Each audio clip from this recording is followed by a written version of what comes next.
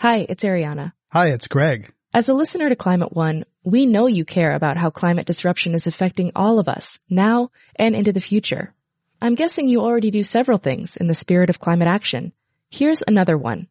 Giving a donation to us to continue bringing you shows about the causes and solutions to the climate crisis. You can do that at climateone.org/donate. We offer all our podcasts and radio shows for free, but it takes time, effort, and resources to produce new episodes every week. When you give, you'll help us pay for the talented staff, equipment, and materials we need to make the show. And you'll join a group of other dedicated funders and community supporters who keep Climate One on the air. If you're inspired by the guests and conversations we curate, please consider making a gift today at climateone.org/donate. Thank you for your support, and thanks for listening. How will we power our future? Can we create a healthy and clean economy? Climate One at the Commonwealth Club is at the forefront of the global debate about energy, economy, and the environment. Bringing together the brightest and most provocative leaders of our time, Climate One is the place where big ideas get heard. With thoughtful and insightful discussions on policy, business, science, and culture, Climate One founder Greg Dalton gets to the heart of the matter. It's our future. It's time to come together. Welcome to Climate One at the Commonwealth Club. I'm Greg Dalton. Today we're plugging into the country's clean energy markets and how they are funded. Renewable power has been growing quickly and now accounts for 1/5 of electricity generated worldwide, according to the International Energy Agency. Getting away from fossil fuels for transportation has been a tougher slog. Batteries for electric cars remain expensive, and biofuels using inputs that don't compete with food have been slow to develop. Yet looking at the recent freak weather, biblical floods, epic droughts, fires, melting ice caps, the imperative of delinking carbon pollution from economic growth is stronger than ever. Over the next hour, we'll discuss financing and building a clean energy future with our live audience here at the Commonwealth Club in San Francisco. We're pleased to be joined by three experts. John Bond is CEO of the Renewable Energy Trust. He also is a former CEO of Moody's Investor Services and a former chairman and CEO of the Export-Import Bank of the United States. Dennis McGinn is president of the American Council on Renewable Energy in Washington, D.C. He is a retired vice admiral in the United States Navy, where he commanded the Third Fleet in the North Pacific. Should also mention he's a member of the Climate One Advisory Council. Clint Wilder is author of Clean Tech Nation, How the U.S. Can Lead in the New Global Economy, and is a senior editor at Clean Edge, a research and global online publishing firm. Please welcome them to Climate One. Admiral McGinn, let's begin with you. I know you're a grandfather, so if you were to characterize the clean energy economy, would it be an Olympic athlete in tip-top physical condition? Would it be an adolescent kind of finding its way and identity in the world? Or would it be a toddler just learning how to go from crawling to walking? I'd say somewhere between a toddler and adolescent, maybe third or fourth grade. But speaking about toddlers, I want to go back to what you said about some of the things that are happening. About 2 weeks ago, I was in Denver with one of my granddaughters, 2.5 years old. We were at the Denver Zoo. And as we're walking those wonderful pathways, seeing these terrific animals, well cared for, it suddenly occurred to me, am I ever glad that Noah believed in climate change? And not only that, but he had a nice adaptation strategy. And if he hadn't done that, we wouldn't be at the zoo seeing all those wonderful animals. Great. Well, John Bond, is there enough money for clean energy investments and they're just looking for the right projects and matching up, or is there not enough money getting into the system for clean energy? Two different questions. There's plenty of money around looking for ways to get into the clean tech business. The problem is that it's, if you like, messed up because there is an intersection between the regulatory process and the investment process. Much of what has happened over the last few years is a creature of government. It's a creature of policy. It's a creature of want-to-be. It's the normative approach to the world. We want to be clean tech. We want to have, we're concerned about climate change. We're worried about all of that stuff. And therefore, as a matter of government policy, we have created all these incentives. What the government gives, the government also takes away. And money is nervous. It goes where it's welcome. So we have, on the one hand, a whole series of important incentives moving us in the clean tech direction. At the same time, there's a basic distrust of relying on government policy when you're investing money. And that's the big dilemma that's going on now. If you have an incentive that is a 1 or 2 year incentive, or if something's going to change, or if the debate gets into the political arena, particularly the partisan arena, money just says, well, we'll wait till this gets sorted out.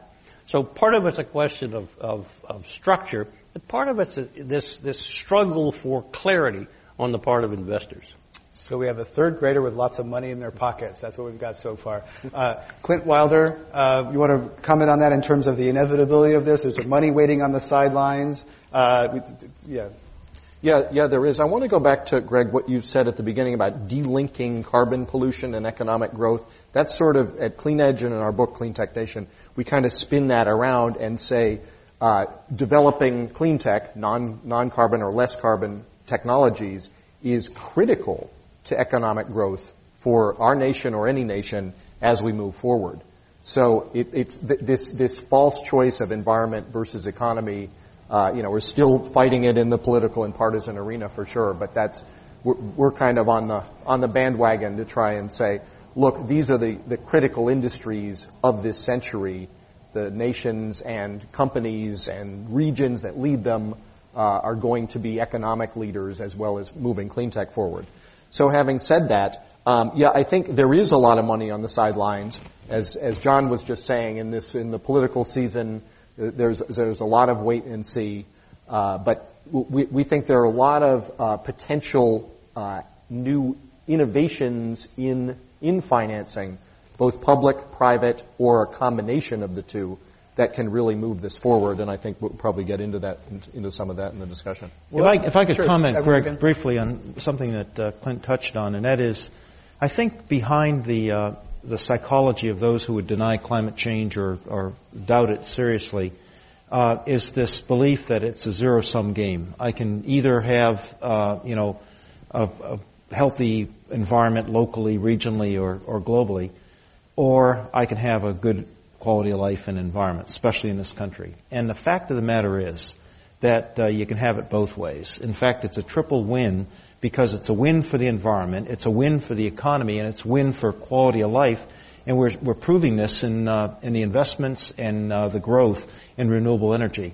Everybody loves electricity, but not too many people want to live 5 miles downwind from a coal-fired power plant.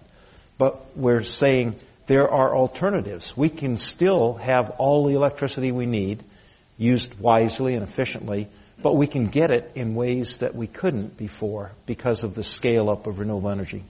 And let's talk about where some of that growth and that generation is happening. Alaska has seen green jobs, and I'm not sure exactly how they define green jobs. Sometimes that's very expansively. A person who drives a bus powered by natural gas is sometimes considered a green job. But Alaska's green jobs went up 98% from 8,000 to 16,000. Wyoming, 53% from 4,000 to 6,000. Nebraska from 10,000 to 15,000. These are red states with real job growth because of clean energy. And yet we don't seem to hear about that in our political debate, which makes us think that if you listen to the national political debate, you wouldn't think that there's real green jobs in red states. John Bond? Well, I think that's fair. Again, going back to this partisan exercise, you have two circumstances. One, you have the debacle of Wall Street 2008, which has created a monumental distrust as far as the people are concerned with Wall Street, financial techniques, investment bankers, all of that. There is a real, if you want, antagonism out there to money sources, people who are playing in the money business.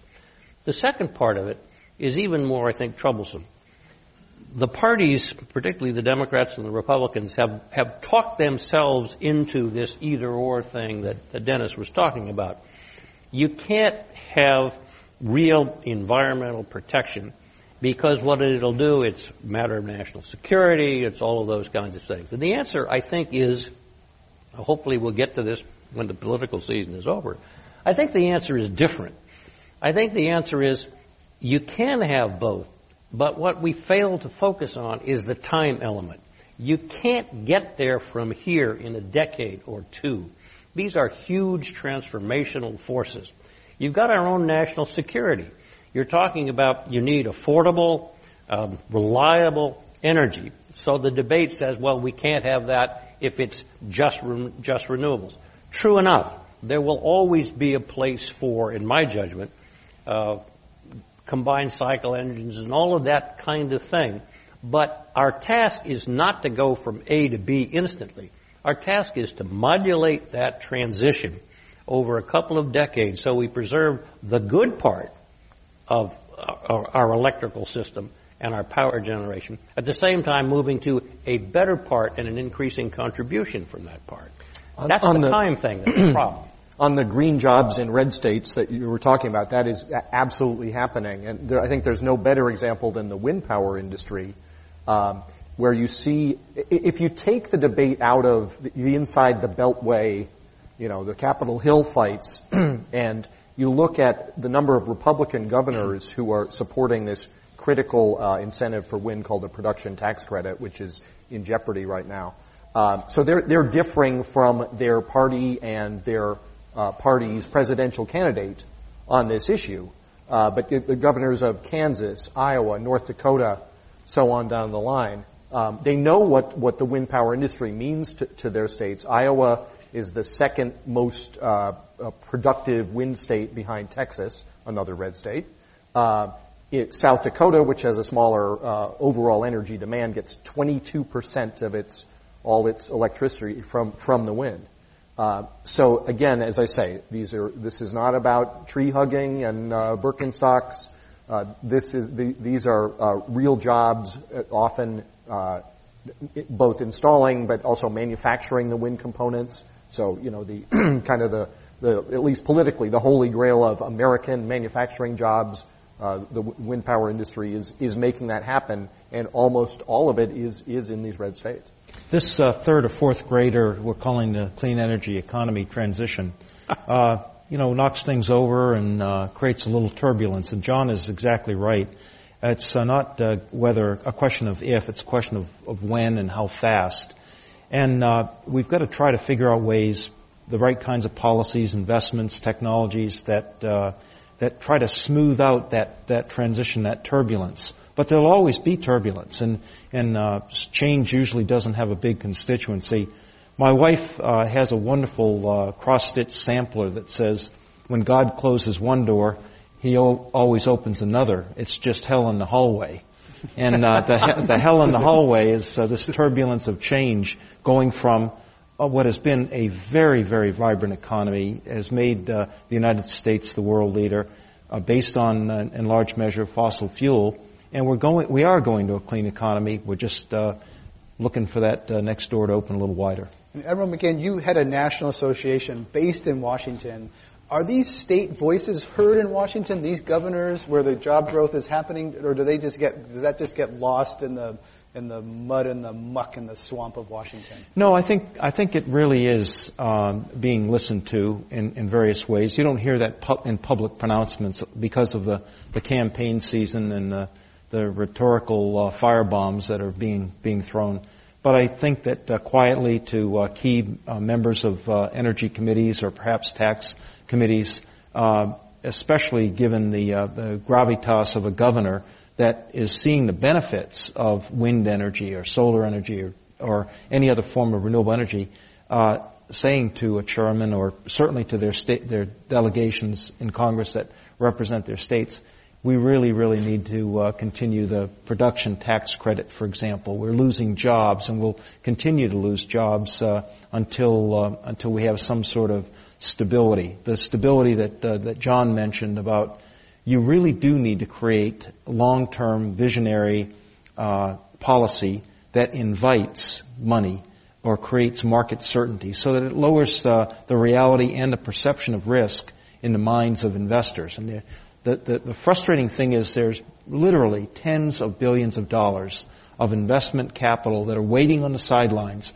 looking for the right opportunity to invest in this clean energy economy. But they're so afraid in many cases that government policy will pull the rug out from under them by changing a mandate or changing a tax policy or changing some other aspect of government involvement.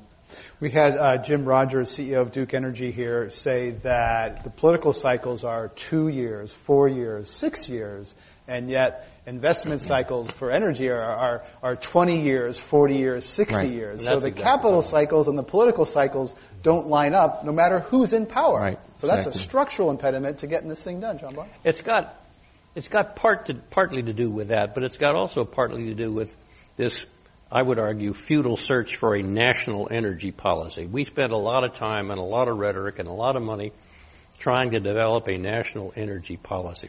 The real policy leadership has come from the states, to Clint's point, and a lot of it has come from people like Mike Peavy at the PUC here in California. At the same time, we've moved forward in this policy in the area of renewable portfolio standards and all the kinds of things that give renewable incentives and the industry to build and develop. At the same time, we in California have empowered everybody to stop everything.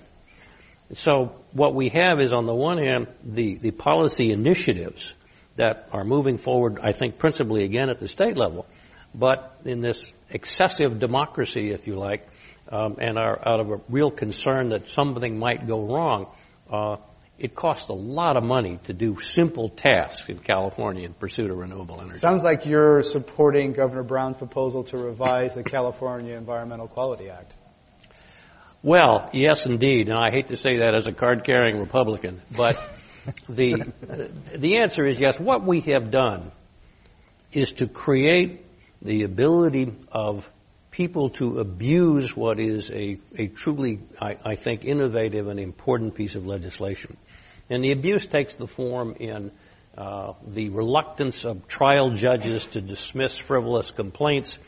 You can almost always get a Superior Court judge to let the complaint be heard, which stops everything, which costs the developers money. And years go by with frivolous attacks on a project, and there is no mechanism by which you can resolve the issues in a reasonable amount of time. There's a lot of money that's around and has been spent in wasted energy, wasted time. The Environmental Act is an important piece of legislation. It's been badly abused, continues to be badly abused, and the problem is you can't ever get final resolution so that you can do something. It sounds to me like we need a cap and trade program. We need to put a cap on the number of graduates of law schools and trade them into electrical engineers. Try getting that through a legislature full of lawyers, but okay. Clint Wilder? Yeah, well, as a card-carrying environmentalist, I'm going to agree with John on this. Should I back out of the way? And because this conflict, I think, we're referring to is siting solar plants or wind farms in possibly sensitive habitat areas and that kind of thing, where you actually have the traditional environmentalist community and the clean tech development community often at odds. And I think you need to step back and look at the big picture. I mean, we're talking about a big solar plant that can replace many, many megawatts of fossil fuel power to make some impact on reducing carbon emissions. I mean, if we don't get carbon under control, there isn't going to be good habitat for any species. So, I think that we have to transform these debates of the past of, it's a big project, we as environmentalists need to oppose it, and then look at that big picture on the entire environment of the planet. Let's talk about natural gas, which is changing the energy landscape for both renewables, nuclear, coal, everything. How is that cheap natural gas, which today is under $3 per million BTU? No one expects it to stay there, but everyone's kind of anxious. It could go lower. Let's talk about how that's impacting. Is it really pulling the rug under renewables? John Bond, you said earlier you thought maybe the government would do it. Cheap natural gas is doing just as much to undercut energy there. I think that's right. We got lucky in this one. We suddenly discovered that we have all this natural gas, and the market has not yet had a chance to equilibrate. We will, I suspect, in the not-too-distant future, begin to export natural gas. The global markets will begin to equilibrate, and the price of natural gas will go up. I don't know, I've heard estimates from $4 to $6 as a kind of a stability figure, In Asia, it's in the high teens, mid-teens. Yeah. So you can see the draw of exporting natural gas to places like Asia. It is impeding, if you want, the renewable development. It slowed it down some because people are asking the same kinds of questions that you were asking. Nonetheless, I think we've passed the stage where certainly the people of the state of California, but I would argue the people in the United States, we've passed the stage where the question is, should we do renewables, should we not do renewables? It's really now, what kind of renewables, how fast can we do it, and to what extent do we need government support? Because at the end of the day, government support is taking the money out of one taxpayer and giving it to somebody else. John Bond is the CEO of Renewable Energy Trust. Our other guests today at Climate One are Dennis McGinn, President of the American Council on Renewable Energy, and Clint Wilder, author of Clean Tech Nation. I'm Greg Dalton. Admiral McGinn, you're head of an organization for renewable energy. Natural gas is not renewable, it's a fossil fuel. Do you support development of natural gas, even though it's cleaner than coal? I do, to a point. It ought to really be the transition fuel that we always envisioned it to be. It's certainly got a lower greenhouse gas footprint significantly than coal. And I think it can operate in a very synergistic way with renewable energy. It can come on and off in terms of firming electrical power much more quickly than coal-fired or even nuclear plants. You have to effectively boil water, turn it to steam, and it takes a while to heat it up and cool it down. But you can dispatch natural gas produced electricity a lot faster. And that's good for dealing with intermittency issues with wind or solar, for example. On the other side of it, you have this wonderful cost of fuel for renewables, which is effectively zero, that is a great hedge about any type of price volatility or inevitable price rise over the next 5, 10, 20 years. So if you put yourself in the position of a regulator or a regulated utility, I don't think too many of them are going to make a bet for a power purchase agreement of 20 years that we're going to see sub $5 an MCF gas prices for that whole time. So it's nice to have this synergistic mix where you do have a hedge. The other, I guess, in addition to the likely export of natural gas that's going to drive up the cost is that we are converting from coal to natural gas for power production. In the Northeast, we're seeing a conversion from home heating oil to natural gas. The price differential on a BTU to BTU basis is 6 to 1. So it really makes a lot of economic sense to do that. We're going to see a slight increase in the cost of producing and delivering natural gas because of concerns about methane leaks, for example. The water challenge of hydraulic fracturing is significant, especially in the western part of the United States. And there's some infrastructure things to be dealt with in terms of gas pipelines. The tragedy in December of 2010 down in San Bruno is an example of we need to make sure that we are making investments in this commodities distribution.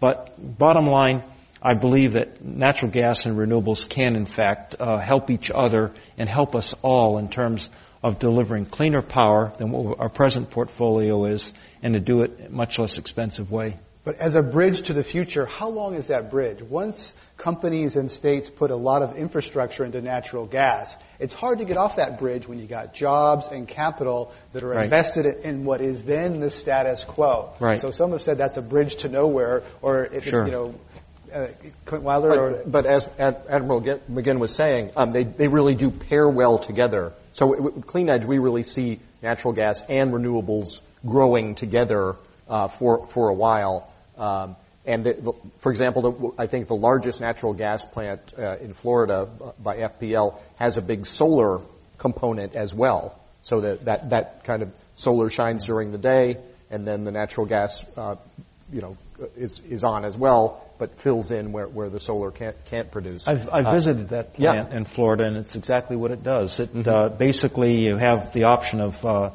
best value, least cost choices. And we're starting to see this as we start to get microgrids of what are effectively the so-called smart grid, where you have multiple sources of power generation on a grid. You can make choices about is the sun shining, the wind blowing, is the biomass producing, or do we need to use natural gas or another form of electricity. And you can also do better balancing of load versus the power generation to manage load in a way that doesn't affect quality of life or economic productivity. And another thing about that I've noticed since the natural gas boom, if you will, it seems to have knocked out most of this conversation about clean coal, which I think is a good thing, because the clean coal technology is just not there at all today. And it was kind of a pipe dream to preserve the coal industry that I don't think makes sense. When I was a young guy coming up, still believed in Santa Claus. Actually, I still do.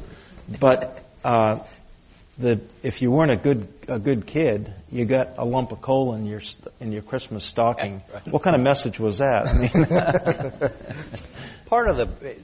I think one has to recognize that the traditional structure of the public utility is both part of the solution and part of the problem.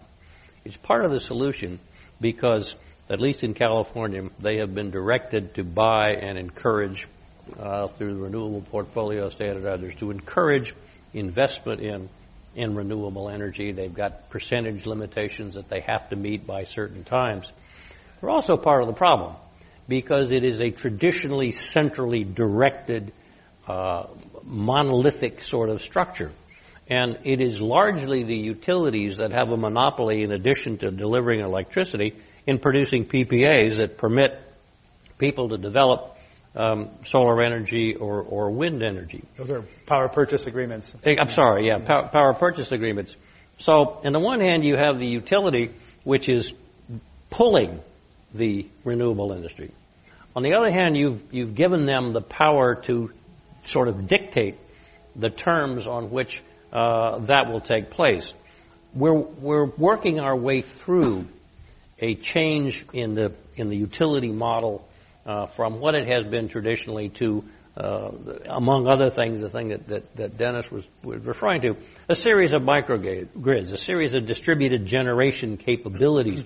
That's a tough thing to do when you have billions of dollars of steel in the ground around a model that's worked very well for a number of decades. Centralized power. And, well, one area of innovation around that is community choice aggregation, giving people the choice to get their electricity from different places. That's been tried here in San Francisco. It's happening in other places. Is that something you support, more consumer choice in electricity, John Bond? Well, I have traditionally been quite skeptical of community choice aggregation. And I've been skeptical not because I don't believe in choice. It's just that I have yet to see the numbers that, on an apples-to-apples basis, permit the community choice aggregation system to compete honestly with the price at which a public utility can deliver that same power. The jury's out in my mind whether or not if people want to pay more, could they have that choice, just like they can pay more for a Mercedes than a Toyota or something like that? And they can do that through a utility. Most utilities will say if you want to pay more, PG&E had a program where you could pay $5 more and get green energy. Green energy is simply an allocation of all of the electrons out there. We're going to say this many of those electrons are green, and we take them from a particular power source, and you get some of those. In actuality, it's simply an allocation process. Well, I live in Marin County where we have this, it's called Marin Clean Energy. It's the first large-scale application of the community choice aggregation, and it's been very successful so far. There were 3 towns that didn't join it at first, and they have subsequently joined it because it seems like a good deal to them.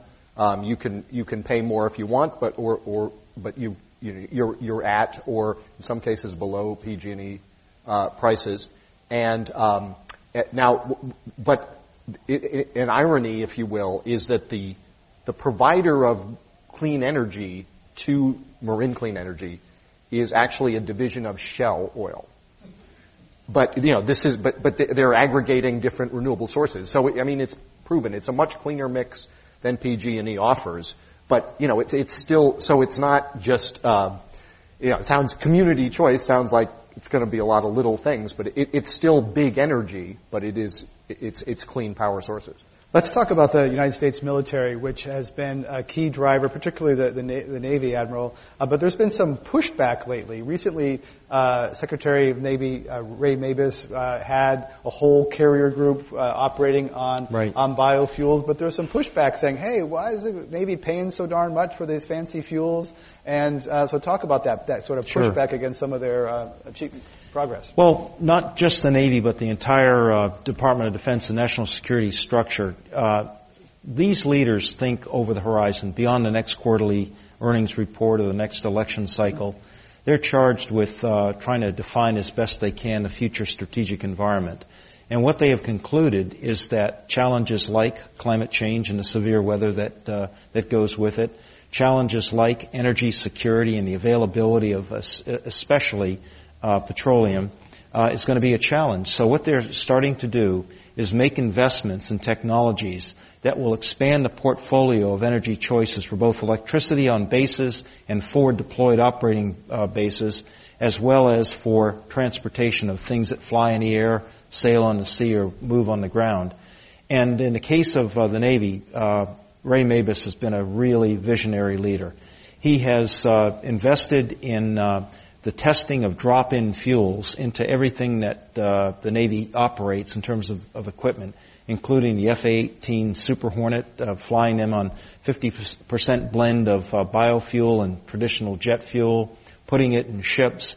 And the pushback was, well, gee, this biofuel blend costs a lot more than than just putting in regular fossil fuel. True, and the Secretary of the Navy would be the first to tell you that he does not intend to operate the Navy at those elevated levels of fuel purchase prices, but that he wants to create the demand signal there for an industry that is rapidly growing using a variety of feedstocks, including algae, for example, or camelina, switchgrass, etc., and mixing them with great science and technology and coming up with a whole set of products, everything from ethanol to heavy oil that is based on algal oil, algal crude. So the pushback is a very near-term focus.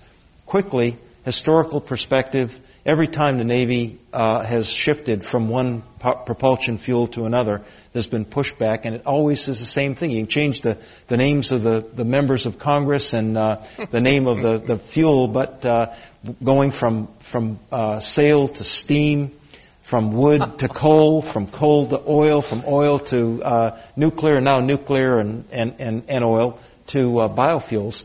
And thank goodness that over the years, over the centuries, the Navy has prevailed and said, we've got to think about our operational capability. And that's why not just the Navy, but all of the services are investing in clean energy. It's all about improving their bottom line of operational effectiveness and efficiency, trying to get the most out of every taxpayer dollar that goes to national security. And there's a mission aspect, lives per gallon, absolutely, too, which all those fuel convoys that go up in flames in the conflict theater. Yeah, and in terms of funding, this has actually been one of the big bright spots for the clean tech industry over the past 12 to 18 months. The military is really behind this and has a lot of money to put behind it and to fund emerging technologies. The Department of Defense is the world's largest user of energy. So we're talking, big bucks, and again, and this is as Admiral McGinn was saying, we've always done this. I mean, nuclear submarines weren't as cheap as what they were replacing at the time, and there were naysayers that said, no, it's too expensive. It probably, we don't know if it's really going to work. So, to have this kind of nickel and diming going on now is disheartening, but again, historically, the forces of progress usually prevail. Clint Wilder is author the point of about money in the Department of Defense, one of the things we've talked about at our financial forum right down the street here has been third-party financing, where we bring in some of this private capital that John mentioned earlier and create public-private partnerships with the Navy or Army, Air Force, or Marines to bring some of this good investment into it without having to go through a long process that literally takes 5 or 7 years of setting a requirement for new energy sources for the Department of Defense, running it through the planning, programming, and budgeting system to finally be approved by Congress at some future date. Now the requirement is clear, and the services are partnering with the private sector to do these agreements to get steel in the ground and have the benefits much sooner than we would otherwise if we did the old traditional process. And one area is also buildings. We've been talking a lot about planes and tanks, et cetera, but also Pentagon military buildings are a big deal. The bases use a lot of energy, and there was some rules saying they have to be LEED certified, et cetera. Yes. But even that, there's been some pushback from the industry that doesn't want the government paying more for LEED buildings, even though in the long run, they save energy. They save a lot of energy, and I think we're seeing this intersection, if you will, of the public and private domains. It can create a very, very nice cycle. I call it spin-in and spin-out technology, where the government or the services will go for whatever relevant technology already exists, commercial off the shelf, and bring it in to do things like flexible solar arrays in Afghanistan for patrols. They're not developing them themselves. They're going out there to the recreation and sports industry, and they're seeing some of this, and hey, it really makes sense for those soldiers and Marines over there in Afghanistan. But also, as Clint pointed out, in the case of nuclear submarines, there's spin out. We have GPS today that is ubiquitous in our economy and society because the Air Force and Navy invested in it many decades ago for narrow military purposes, but it has benefit. Same thing is true of microchips and the Internet and many other examples of this spin out. So it's a nice dynamic, public and private investment, public and private partnerships that will help the national security early on, and then we'll have many economic and social benefits down the road. Dennis McGinn is president of the American Council on Renewable Energy. Our other guests today at Climate One are John Bond, CEO of the Renewable Energy Trust, and Clint Wilder, author of Clean Tech Nation. I'm Greg Dalton. Let's talk about some of the some of the new things that could happen to get more money into clean technology. John Bond, there's something called real estate investment trusts. People might own them in their 401ks, et cetera. It brought a lot of capital where people could own a piece of a hotel or an office building. It doesn't exist yet for clean energy. Is it going to happen? Well, we think it is, and at the risk of delving into a promotional exercise, Renewable Energy Trust is, at this point, exploring and moving forward to use the renewable energy, the real estate investment trust vehicle to harness that in the service of solar PV. If you look back at the REIT industry has, which started in the 60s, as Greg said, has started out to get a wider participation. People could invest in the real estate market. You didn't have to be a big bank or you didn't have to be a big trust fund. It has evolved over time to be much more flexible vehicle. Our view is that this is the kind of vehicle that will do two important things. Number one, it will provide liquidity in the market. So if people are investing in renewable energy, particularly in our case solar PV, they'll be able to buy and sell. They'll be able to get in and out of the market, so you're not locked in. Now it's impossible really for John Q. Citizen to invest in the renewable sector. You have to either buy a company or one of those kinds of investments.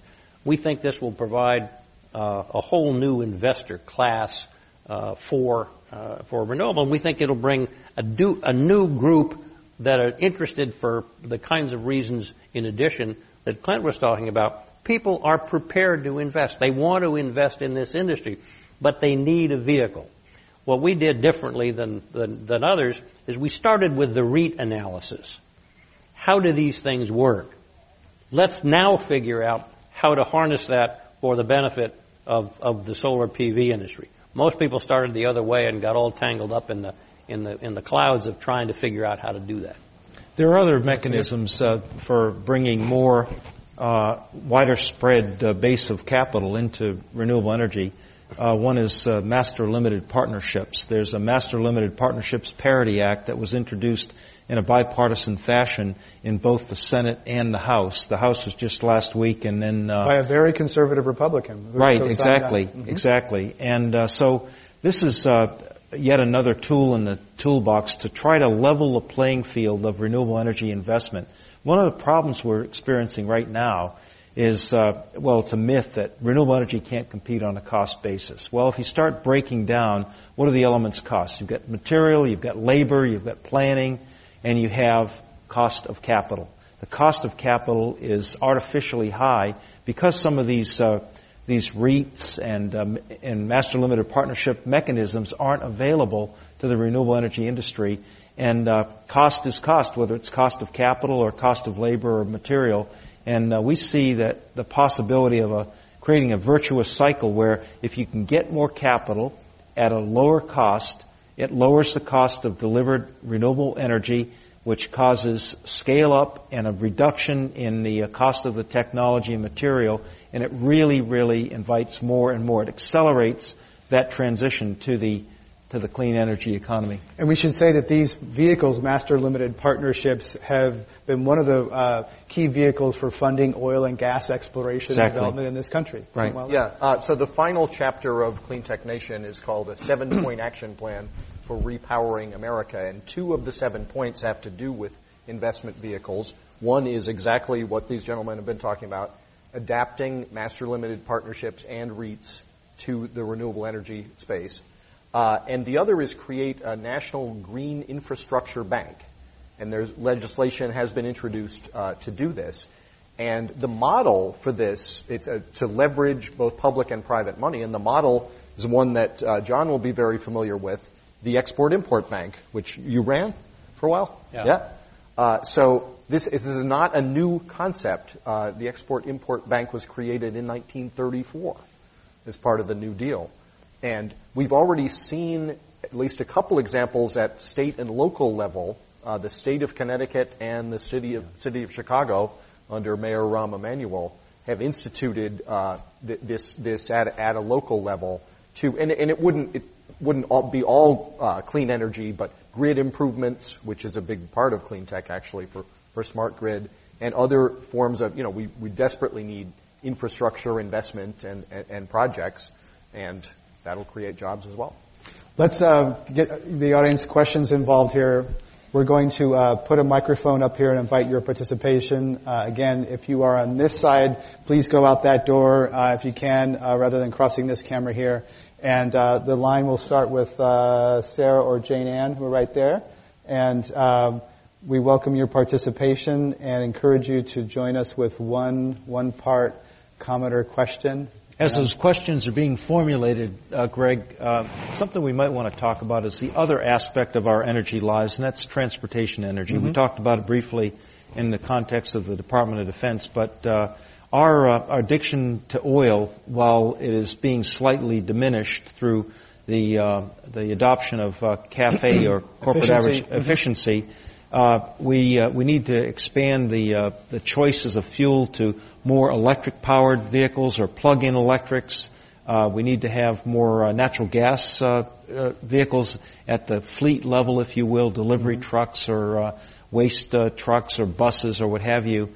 And to every percent of our transportation energy budget that we take away from oil, we're that much more secure and that much more prosperous, because we're sending a heck of a lot of money out of our economy to pay for our oil addiction, and that's money that could be used for infrastructure improvements like Clint mentioned, or education systems, et cetera. And spending a lot of our military to protect those supply routes. Let's have our audience question. Yes, welcome to Climate One. Thank you. My name is Ann DeVero, and thank you very much for your time educating us on all these issues.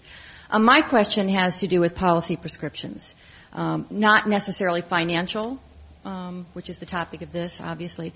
But if you had your dream, what would be the top 3 policy prescriptions that would spur the development of renewable energy here in the United States? My top one would be to have a revenue neutral carbon tax that would basically help to capture the externalities of each element of our all of the above energy portfolio. And in this case, greenhouse gas production of fossil fuels loses every time when you compare it kilowatt to kilowatt or BTU to BTU with renewable energy. So by putting in a carbon tax that would you'd be able to rebate, if you will, those who were most affected by that turbulence that I talked about, the change from a fossil fuel powered economy to one of clean energy economy. That would be number one. Number two, if you did that and it captured in a good way the fully accounted costs of each form of energy, each element of energy in this portfolio, you could just about eliminate all government subsidies for all forms of energy, fossil fuel, renewable, or whatever, and you'd have a much more level playing field in a free market economy. John, you may have some thoughts about that. Well, we debated endlessly whether or not the carbon tax was the right idea. Its virtue is simplicity. Having spent the better part of 7.5 years listening to discussions about what to do with the proceeds and having nobody willing to give up their share of it, you get into a whole series of discussions that are the same kinds of discussions that go on in a democracy. That is to say, which values benefit from that? And I guess I come down slightly differently. I guess I think that the cap and trade system provides 2 great values. Number one, the private sector is given a target that it can deal with and time to deal with it, and the resources. The real way to equilibrate this kind of change, in my view, is to permit the various values to compete in and around a cap and trade structure. That's the first thing. The second thing I think I would do would be to rewrite some of the climate legislation and some of the environmental legislation in and around what I think now is a much more rational consensus. To Clint's point, we've been going through a process that can only be described in some cases as zealotry on the side of the environmentalists, and frankly zealotry on the part of of big business and the utilities. I think we're now in a position where we recognize that both of those have values, and I think it would be a wonderful thing if a rational legislature could sit down and actually have the same discussion based on the current understanding and the current players. Probably. Rational legislature. Okay, just trying to catch that. Okay, yeah, that's the same as clean coal. Probably our most controversial policy recommendation in the book is to phase out all energy subsidies over the next 10 years. So the subsidies for renewables would go away as they were taken away for oil, gas, nuclear, and all the fossil fuels. The unlevel playing field. This MLP's Master Limited Partnerships is a great example. This is a vehicle that's open to oil and gas and not to renewables. So it's talk about a not level playing field. Anyway, we think the price of renewables are coming down. Solar, we've seen the dramatic drop recently, coming down in a way that if you really took away all the goodies for all the energy sources, that 10 years out they would compete and we think beat their fossil fuel counterparts in the market. Let's have our next audience question. Welcome to Climate One. Thank you for coming and thank you for inviting me to talk. My name is Gary Latraw. The question I have is to comment on the concept of having the Federal Reserve provide funding. Right now, the Federal Reserve is buying mortgages, which just encourages urban sprawl. Printing green money for green projects. John Bond? The Fed is not equipped to be able to do that, in my judgment. I would argue that there's some serious concern whether they ought to be doing what they're doing, and whether they would in fact be doing what they're doing were it not an election year. When you get into those kinds of market distortions, it's another concern of private capital. If the Fed is buying mortgages, what's the real price at which I, as an investor, can buy a mortgage? How do I know what price to put on a loan that's going to be secured by a mortgage? When you have these policy interventions, it's really hard for the marketplace and the private sector to work it out. I just don't think they do it very well, to be honest. Let's have our next audience question. Yes, thanks for that question. Yes, sir. Hi, Jerry Fiddler. First of all, thank you for bringing up the military. They're a real leader in renewables, and they don't get mentioned often enough. And I just want to suggest that one thing that I think could have real impact on ability to produce energy and also save taxpayer money is giving the military the ability to do longer procurement cycles. One of the issues that they face is they're shackled by Congress often to 1, 2, 3-year procurement cycles, and you need a 10-year offtake to finance a plant. It would be easier. People don't talk about it much, but it's an easy thing to do, and I think it'd have a huge impact. It's a great comment, and in fact, there's been progress. I'm happy to report in this regard. They've gone back to existing legislative authority in the case of biofuels, for example, creating commercial offtake contracts that are looking to be as high as 15 years. They've already adopted the idea of power purchase agreements for the 3 gigawatts of electrical energy from renewable sources that the department wants to get in place by 2020. And that is really another good thing. And it's all about mechanism, as you well know, to create investor and contractor assurance that no kidding, I can have this long enough time to recoup my investment and to make some money. I mean, that's a great example of how, as a nation, we really do need to think more long term than we do. China does it, Japan does it, Germany does it, and we write about this, how having those kinds of long-term plans in place, whether it's military or, what is our energy future going to be, is really important as we move forward in this century. Let's pick up on the China question that comes up. We need to touch on that. Long policy cycles, long investment cycles. Admiral McGinn, China recently launched an aircraft carrier, got lots of attention, and as a symbol of their growing technological sophistication. How is China becoming a big player, driving down prices? Are they going to run away with some of the leadership here on clean energy? Well, they have a huge economy. They have a huge population. They've got, I would not, in 1,000 years, trade our challenges for theirs.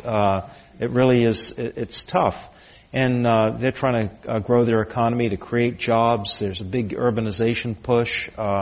They're trying to meet their energy needs in a whole variety of ways. You need only travel to Shanghai or Beijing to experience that rapid growth right in your eyes and lungs with the smog. It's incredible. So they're tough challenges. So I think that the magic is for us to do what the United States does best, which is innovation, invention, education, and to work in partnership with the Chinese to create investment opportunities flowing both ways, technology flow. There's been too much emphasis, I think, in the production of solar modules that are coming in much less expensively from China.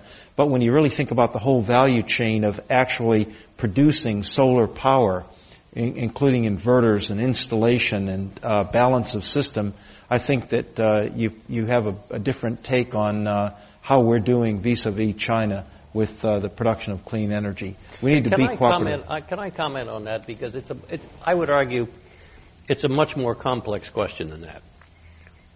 you're talking about two different kinds of economies.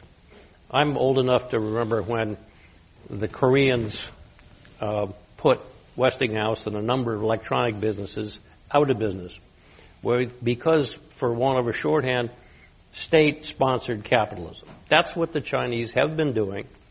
The Japanese did it in the 60s. It does, in fact, deal with a number of highly important policy issues. It's not just as simple as saying whether or not the costs are down or not. It's the question of, if you took a macroeconomic approach, the Chinese banks are largely bankrupt if we did an actual analysis of them. They are supported by the government along policy lines. And when you start talking about planning, that is, I would argue, a viable alternative method of moving to where you want to go for a time. And my Republican friends disinherit me when I say this, but the real world is China has done this for a particular series of reasons. They, like the military in our country, can actually make a decision. Democracies have a tough time in accommodating different choices. And there is now a very active discussion worldwide about whether the China model is the one that developing countries ought to use or whether it's the American model. That debate and the intensity of that debate did not exist 10 or 15 years ago. Thank you, John Bond. Let's have our next audience question. Welcome, sir. Hi. You mentioned in terms of innovative financing structures the possibility of using like a REIT or a master limited partnership type of structure to finance the clean technology space. Do you envision this geared towards any particular subset, like towards residential, purchase of residential systems where they'd have some sort of power purchase agreement? Or do you envision this for larger type of implementations or across a vast I think it could apply at many different levels. Residential, whether it's aggregated or a company that was doing a whole series of residences. Commercial level, think big box stores, for example, and also at the utility level. The whole point is to try to get more investment capital at a lower cost into the renewable energy transition. And I think ways in which we can do that are going to be made more possible, hopefully, after this political season ends and we start going from politics to policy and advancing the business of clean energy. Just a comment on that. The models that relate to financing residential are really different from financing utility scale and industrial commercial. In the case of real estate, that is based on rooftops. You aggregate a whole lot of those, and the credit decision is made on the diversification.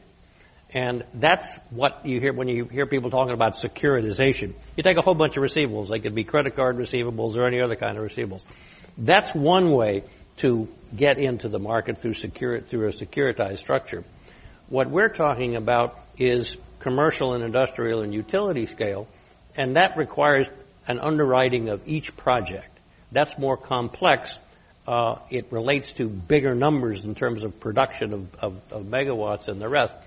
Both of the MLP and the REIT structure, I would argue, are better designed to deal with the big numbers. And securitization, which is again a proven technique, we did it at Moody's 25 years ago, is probably where the rooftop is going to go at least first. Makes me nervous when you say securitization based on some recent history.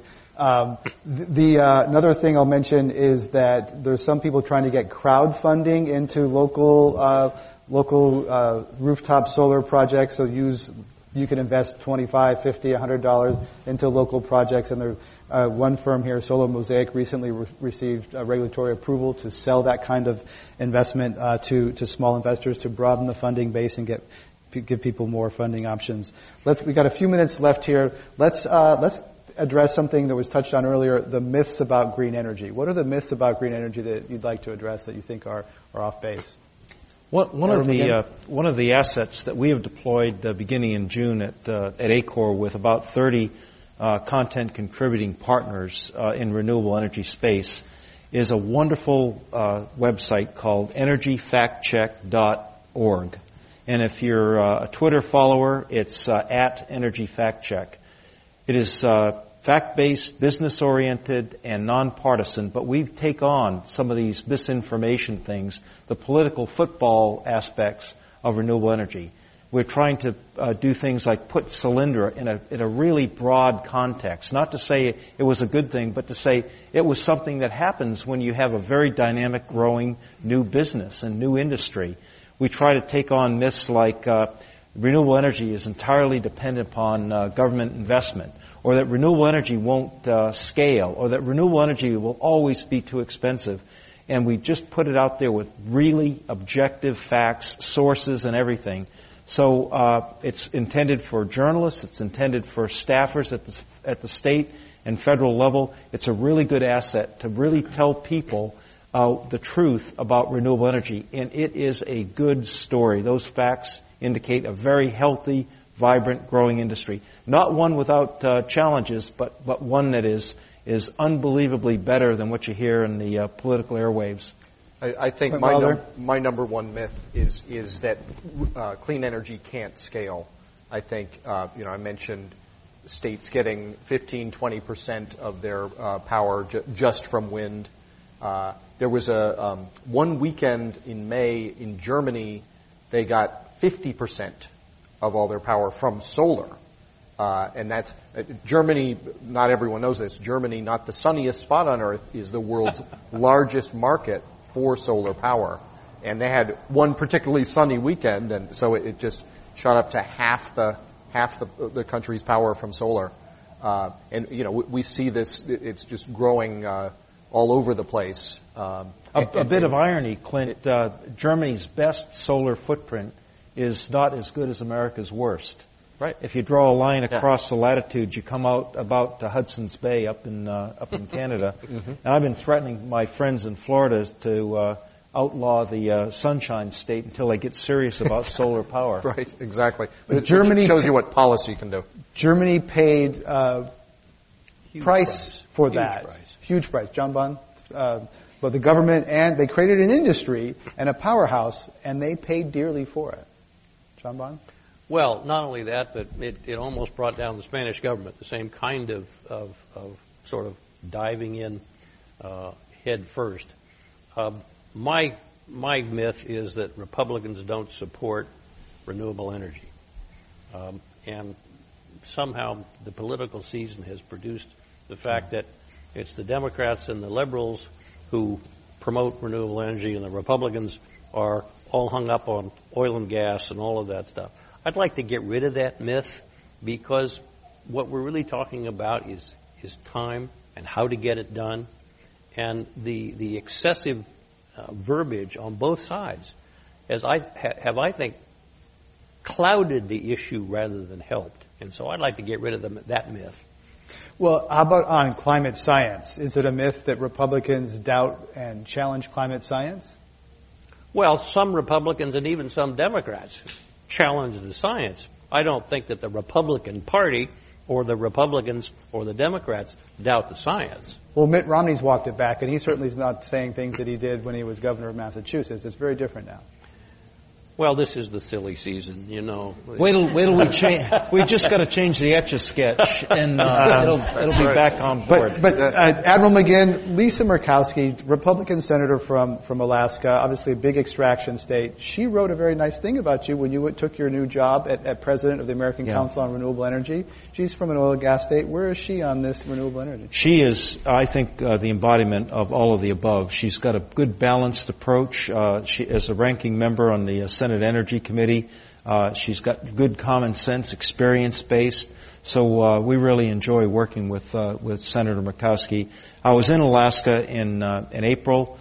They've got some great opportunities. They pay a tremendously high cost of energy, both for gasoline at the pump as well as electricity, especially in some of the remote villages. Yet at the same time, they've got unbelievably good assets for renewable energy, whether it's a micro hydro or wind or even solar half the year is pretty darn good.